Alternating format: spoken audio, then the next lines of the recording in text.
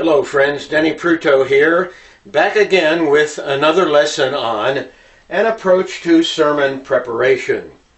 I'm working through the various steps that I outlined in the first lesson, and the next step is to prayerfully study your text.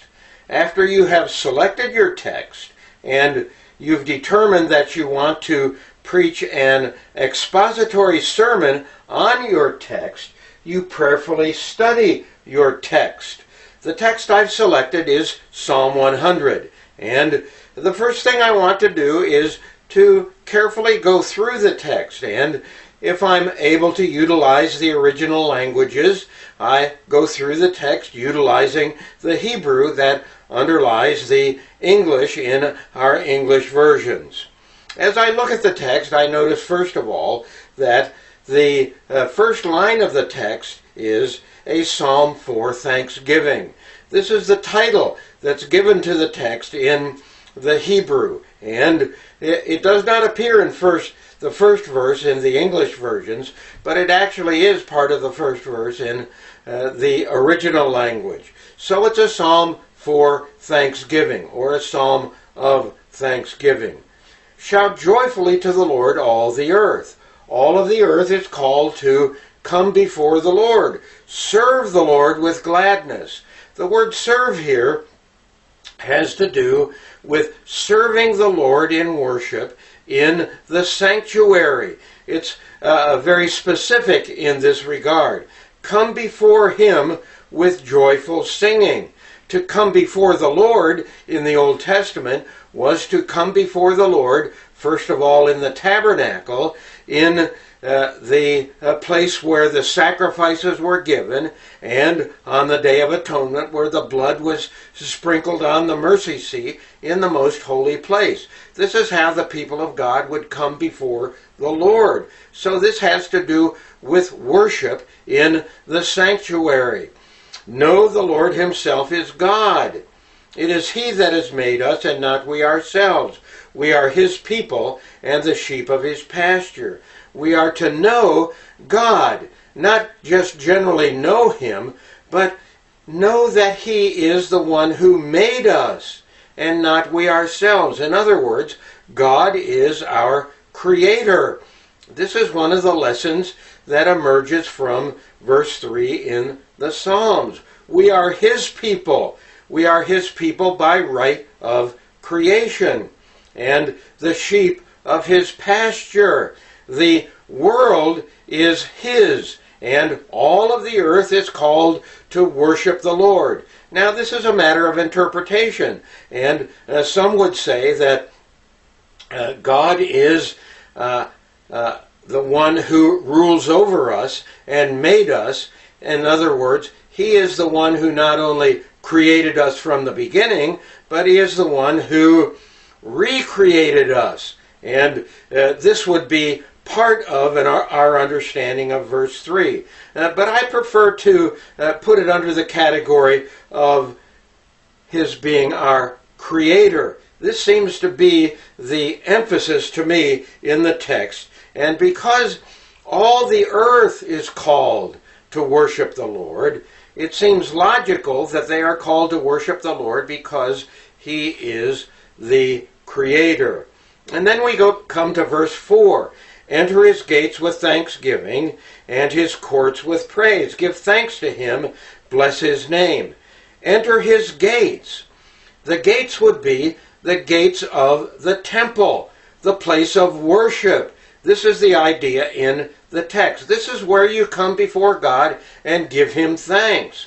And His courts with praise. The courts of the tabernacle, or the courts of the temple. You enter into His worship sanctuary. This is the idea in verse 4. And this is parallel with what we have in verses 1 and 2.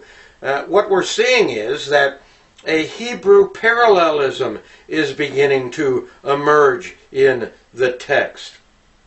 Verse 5. For the Lord is good, His loving kindness is everlasting, and His faithfulness to all generations. Yes, the Lord is good. His loving kindness is everlasting. His faithfulness is to all generations. The word loving kindness is the Hebrew word chesed, and it has to do with covenant love. It has to do with God bringing people into covenant relationship with Him.